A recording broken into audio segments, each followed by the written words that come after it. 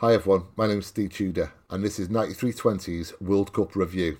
An overview of everything that transpired in Qatar, from Ronaldo's drops to Emi Martinez pretending a golden glove was his winky. Joining me today is Howard, and let's get straight to it, mainly because I forgot to write an introduction to this. Has that tickled, was it? How are you? I've not heard someone call it a winky since 2 years old. I just thought there might be someone listening in the car with kids or something, so yeah, I toned it down a bit. But yeah, Want me to get the bleeper machine out? Yeah, it made me chuckle when I wrote it, so that's not it. Yeah. So here we are to do a big World Cup overview, and we've agreed to talk about events off the field as well as on. But before we get into any of that, there's a World Cup final yesterday, and not only was there a World Cup final, it was very possibly the best World Cup final there's ever been in nearly 100 years of a tournament. Who were you backing? Did you want Argentina win for Alvarez and for Sergio? Yes. To be honest, I didn't give Sergio any thought because he's not on the pitch, is he? I mean, Pablo's in the studio. Apparently he's supposed to hate Argentina and they hate us. Of course, as a City fan, you've got very fond memories. Well, I don't anyway, but I've got very fond memories of Argentinian players. Yeah. I was, pretty relaxed going into it. And then I suddenly realised when Argentina started playing well, oh, this is who I want to win. Quite. Yes. Yeah. When they came back into France, I was actually secretly gutted. Yeah. The thought that Couldn't see it, could you? But France would get back into it. It wasn't just the fact they'd lose. I mean, if they just lost 3-0, I'd probably have been quite relaxed about it. Probably thought it'd been a bit more damning for Julian Alvarez and others to have lost a 2-goal lead in that way and then gone on to lose. Perhaps the nature of it was a part of the reason I was gutted. But yeah, definitely it was Argentina I wanted to win because I find it, the obsession with singular players quite excruciating, to be honest. But to see Lionel Messi lift the World Cup, for a football fan, it does mean something. It's great. France are the holders. There's literally no one in their team I care the slightest about or have any affection towards. Don't hate them either, but no real desire for them to win. So yeah, why not Argentina?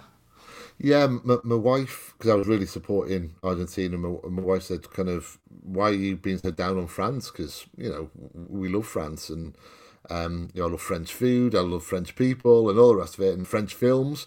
But I was like, but when it comes to football, they're just remorselessly arrogant, aren't they? There's just something at the core of every French squad, every 4 years, that's just got a smacks of arrogance to me. And for that reason, it made it very easy to go against them. And I've always liked Argentina. I loved Maradona. I haven't got that kind of burden of 86, because I'm Welsh. So I haven't. Yeah, I think I hate Peter Shilton more now. So. Yes, exactly. Yeah. Oh my God, what a dick he is on Twitter. He's unbelievable. You'd be gutted, wouldn't you, if you were part of that squad, and then you've got Chris Waddle tweeting what he tweets and Shilton what he. Oh God. So anyway, I digress. I really wanted Argentina to win, and it was an amazing game of football. And that extra time, the chances near the end for both sides, I think that's the most animated I've been watching, certainly a game that hasn't involved City, for ages. I was off my seat. It's rare that drama. It's rare that now because there's so much football. Yeah, you can see a brilliant goal in like a Premier League game, and I'll just look up and go, "Oh, that's good." Yeah, this was so compelling. I put my phone down at one point, but it was literally there was no club bias or anything like that. It was just like bloody hell, and I hope they're putting up a statue of FIFA. That is putting up a statue of Nicolas Otamendi. Outside their headquarters, because without him doing what Nicolas Otamendi occasionally does in whatever it was, 78th minute or something, that would have just petered out into, I think, to Argentina seeing it out as 2-0. He let them back in, then it's 2-2. Then we get I mean, just the last minute of extra time is just astonishing. Both teams should have scored. And then, of course, penalty shootout. It's not really the perfect way. I don't know if there's great finals in 1958 or 54 or whatever, but I do know it's the best final I've seen myself personally, and watched on TV, definitely. Yeah, definitely. Because I think the key difference is so often you see extra time just kind of, flatline and just basically they're looking to go to pens, or at least one team is looking to get to penalties. Here they both wanted and tried to win it in extra time, and that just made it so entertaining right to the end. I think the first bit of extra time was a lull, and of course second half, Argentina, not the best. Well, it looked like the best policy, at one point, but ultimately at the time I was thinking, they're sitting back here. They've been so dominant first half, and now they're trying to see the game out and just be cautious and protect what they had in that second half. And it felt like the wrong policy, but ultimately it took a mistake and a bit of brilliance for that policy to kind of fail in a way. And I did, after it went to 2-2, I couldn't see them going on. I couldn't see them even getting it to penalties, to be honest. I thought they were so shaken by it, and it just tilted all the time, to and fro. It's like, it was amazing. And of course, you can't have chances every minute for all 120 minutes. The world lulls in the game, but overall, it was just astonishing. Well, we've done similar he's done identical against Holland, didn't they? Where they relinquished a 2-goal lead, looked shaky, but held on to pens and then prevailed on penalties. And that just shows the mindset of the Argentinian squad.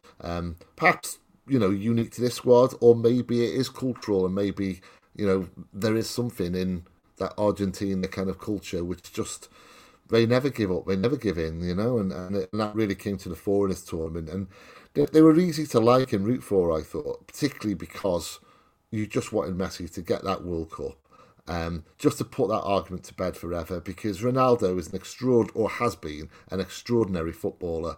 He has never been on the same level as Lionel Messi. I don't care what anyone says, there's just no contest. And now, that stupid thing that people held against Messi, but not against Ronaldo, funny enough, but, Messi's never done it, never won a World Cup for Argentina. Well, he has now, so greatest of all time.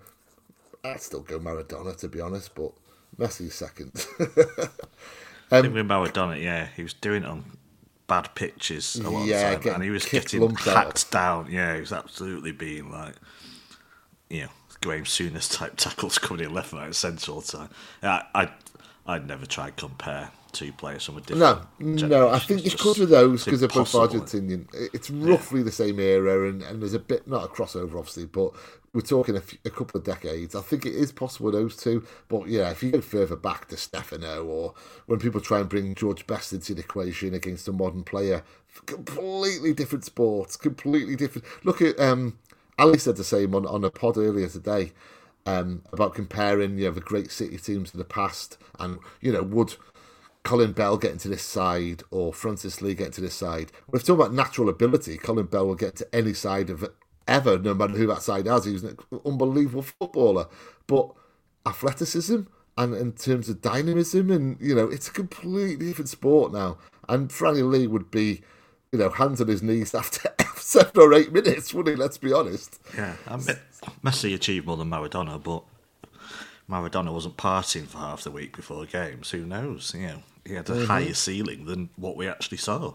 To be honest, absolutely, and all the actual, never mind the drug taking, the actual, medicinal to get him fit. I read an article this week about what Napoli and Argentina were pumping into his system to get him through tournaments and leagues, and right. Let's get looking at the tournament as a whole, and we'll start with the politics, because if it's not to everyone's liking, it's out the way, and if it is to your liking, then it's right at the top, isn't it?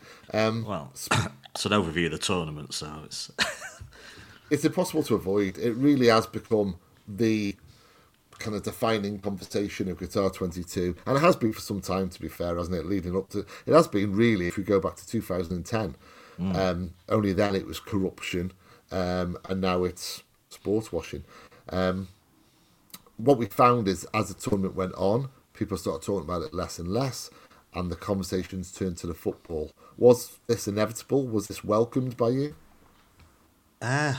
Welcomed? I've no idea. People can talk about what they want. There's only so many times you can say something, though, is there not? So You've got at the beginning, you've got 4 games of football every day. People are going to be talking about football because it is a football tournament. It is the World Cup. I think there was people writing about the other side of it throughout, so I don't think it tailed off as such. That obviously, a lot of stuff is timed going in the lead up to the tournament. Plenty was written during the tournament. Plenty, from the ground, on the ground, personal experiences from fans as well and from journalists. Some were trying too hard to find negative stuff, I felt. Others were obviously just saying it as it is and did some deep dives into the whole thing once they were there. People were talking less about it. If you're talking about fans, well, what do you expect us to talk about, really? I mean, we didn't choose the World Cup to go to Qatar. We're not in Qatar. We're just deciding whether to watch, turn our TV on and watch some football. And there's only so many times you can say the same thing. I was, personally, I was quite clear about it. It stunk that Qatar got this football tournament for so many different reasons. Firstly, of course, go and watch on Netflix. They're not the first. They may not be the last. To have got it in, perhaps with the inducements. Let's say they, a very small country, no infrastructure, no history of football, populism there, small population. As I say, that population haven't shown much desire for football. They ticked no boxes for having it, though I absolutely see a strong argument for a Muslim country, Arab world, Middle Eastern country getting it. Definitely. Absolutely. That was, but you probably picked one of the worst ones. Then, of course, there's the cultural side of it. And again, I'm not a religious man, so cultural beliefs, not just theirs, people in my own country, many in different religions, are a million miles from mine. But that was never going to change in the tournament, and nothing's going to change afterwards. They're not going to change their cultural beliefs. I'll come to that perhaps a bit later, expand on that. And of course, the migrant workers, absolutely necessary topic of debate. And I think that's the one area where change can actually be made in the region by absolutely making it clear what was involved in getting those, what people went through, what people that never came back. Those horrific images of dead workers in coffins just being wheeled through airports back to the countries. It's just like the inhumanity of it all. Yeah. I think a lot of the discussion was absolutely necessary. The kafala system is where real change, I think, if people push and discuss it, and the Qataris are saying now that there will be change, take it with a pinch of salt, we will see. All those reasons they shouldn't have had it, but ultimately, people sitting at home just want to watch some football. They are just eventually just going to sit down and watch some football. They can't keep saying the same thing all the time. And me not turning on my TV out of for moral reasons isn't going to make any difference to anyone. And to be honest, if we're going to use that criteria for not turning it on, then, as I say, you wouldn't turn it on for most World Cups past and perhaps in the future. So, no, it doesn't surprise me. There was a huge amount of football, and ultimately it is a World Cup, and it did go quite smoothly. And I think we got plenty of coverage of both sides, to be honest, and ultimately, the more you go on, then obviously, it just does come down to the football eventually, because you've said everything that needs to be said. So what about the kind of, now that the tournament's over, we can really kind of assess the impact, positive, negative, or otherwise, that Qatar has had. So basically, before the tournament, before 2010, I've spoken on a pod about this before, I don't get sports washing, because I would think of Qatar as a lovely part of the world where you'd go on holiday and lovely beaches and et cetera, et cetera. I would only have a vague conception of the country, the state. Now I think of it in kind of largely negative terms because of all the things that have come out about the country. So for me personally, that's reputational laundering that's completely backfired. It's the precise opposite. And bear in mind as well, it's cost them €200 billion to put on this event. For you, has it been successful in any way as regards their aim to promote themselves positively across the world? Well, I wouldn't say that was their aim. So, look, I'm a complete lack of expertise in this area. What was their aim then, do you think? Power within the region, I would imagine. Was their aim to appeal to us? To change their reputation with us? I'm with you. Wouldn't have given Qatar any thought before 2010, and now I am. But now it's finished, I won't give them any thought again. In the same way, do you think Newcastle's owners care about having their reputation laundered in Newcastle? No, I don't think they care less. And Qatar didn't kowtow to Western values during the World Cup. Yes, true. They did it their way. As I said, I'm really not an expertise on this, so I can only guess and speculate. Why did they do it? Well, as you say, they were a tiny little country, in the Middle East, and this gives them now an infrastructure exposure and perhaps more power within the region, and it's more geopolitics and all that sort of thing, and trade, and obviously loads of conflicts in that region with Qatar and blockades and so on and so forth. They wanted to just raise the exposure of their country. Like everyone who goes for the World Cup wants to raise exposure and be the centre of attention as well. It's not.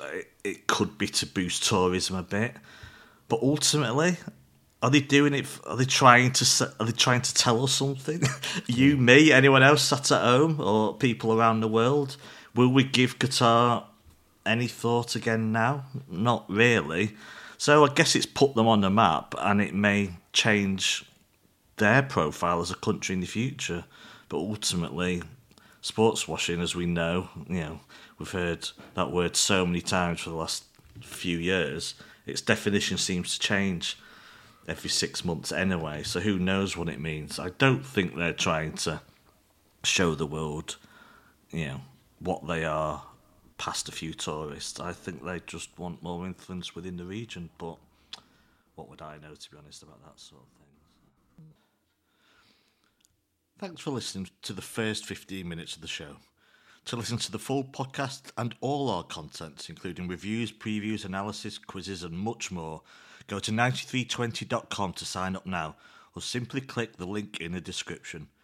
So what are you waiting for? Go to 9320.com now for the best, most passionate, impartial coverage of Manchester City and beyond.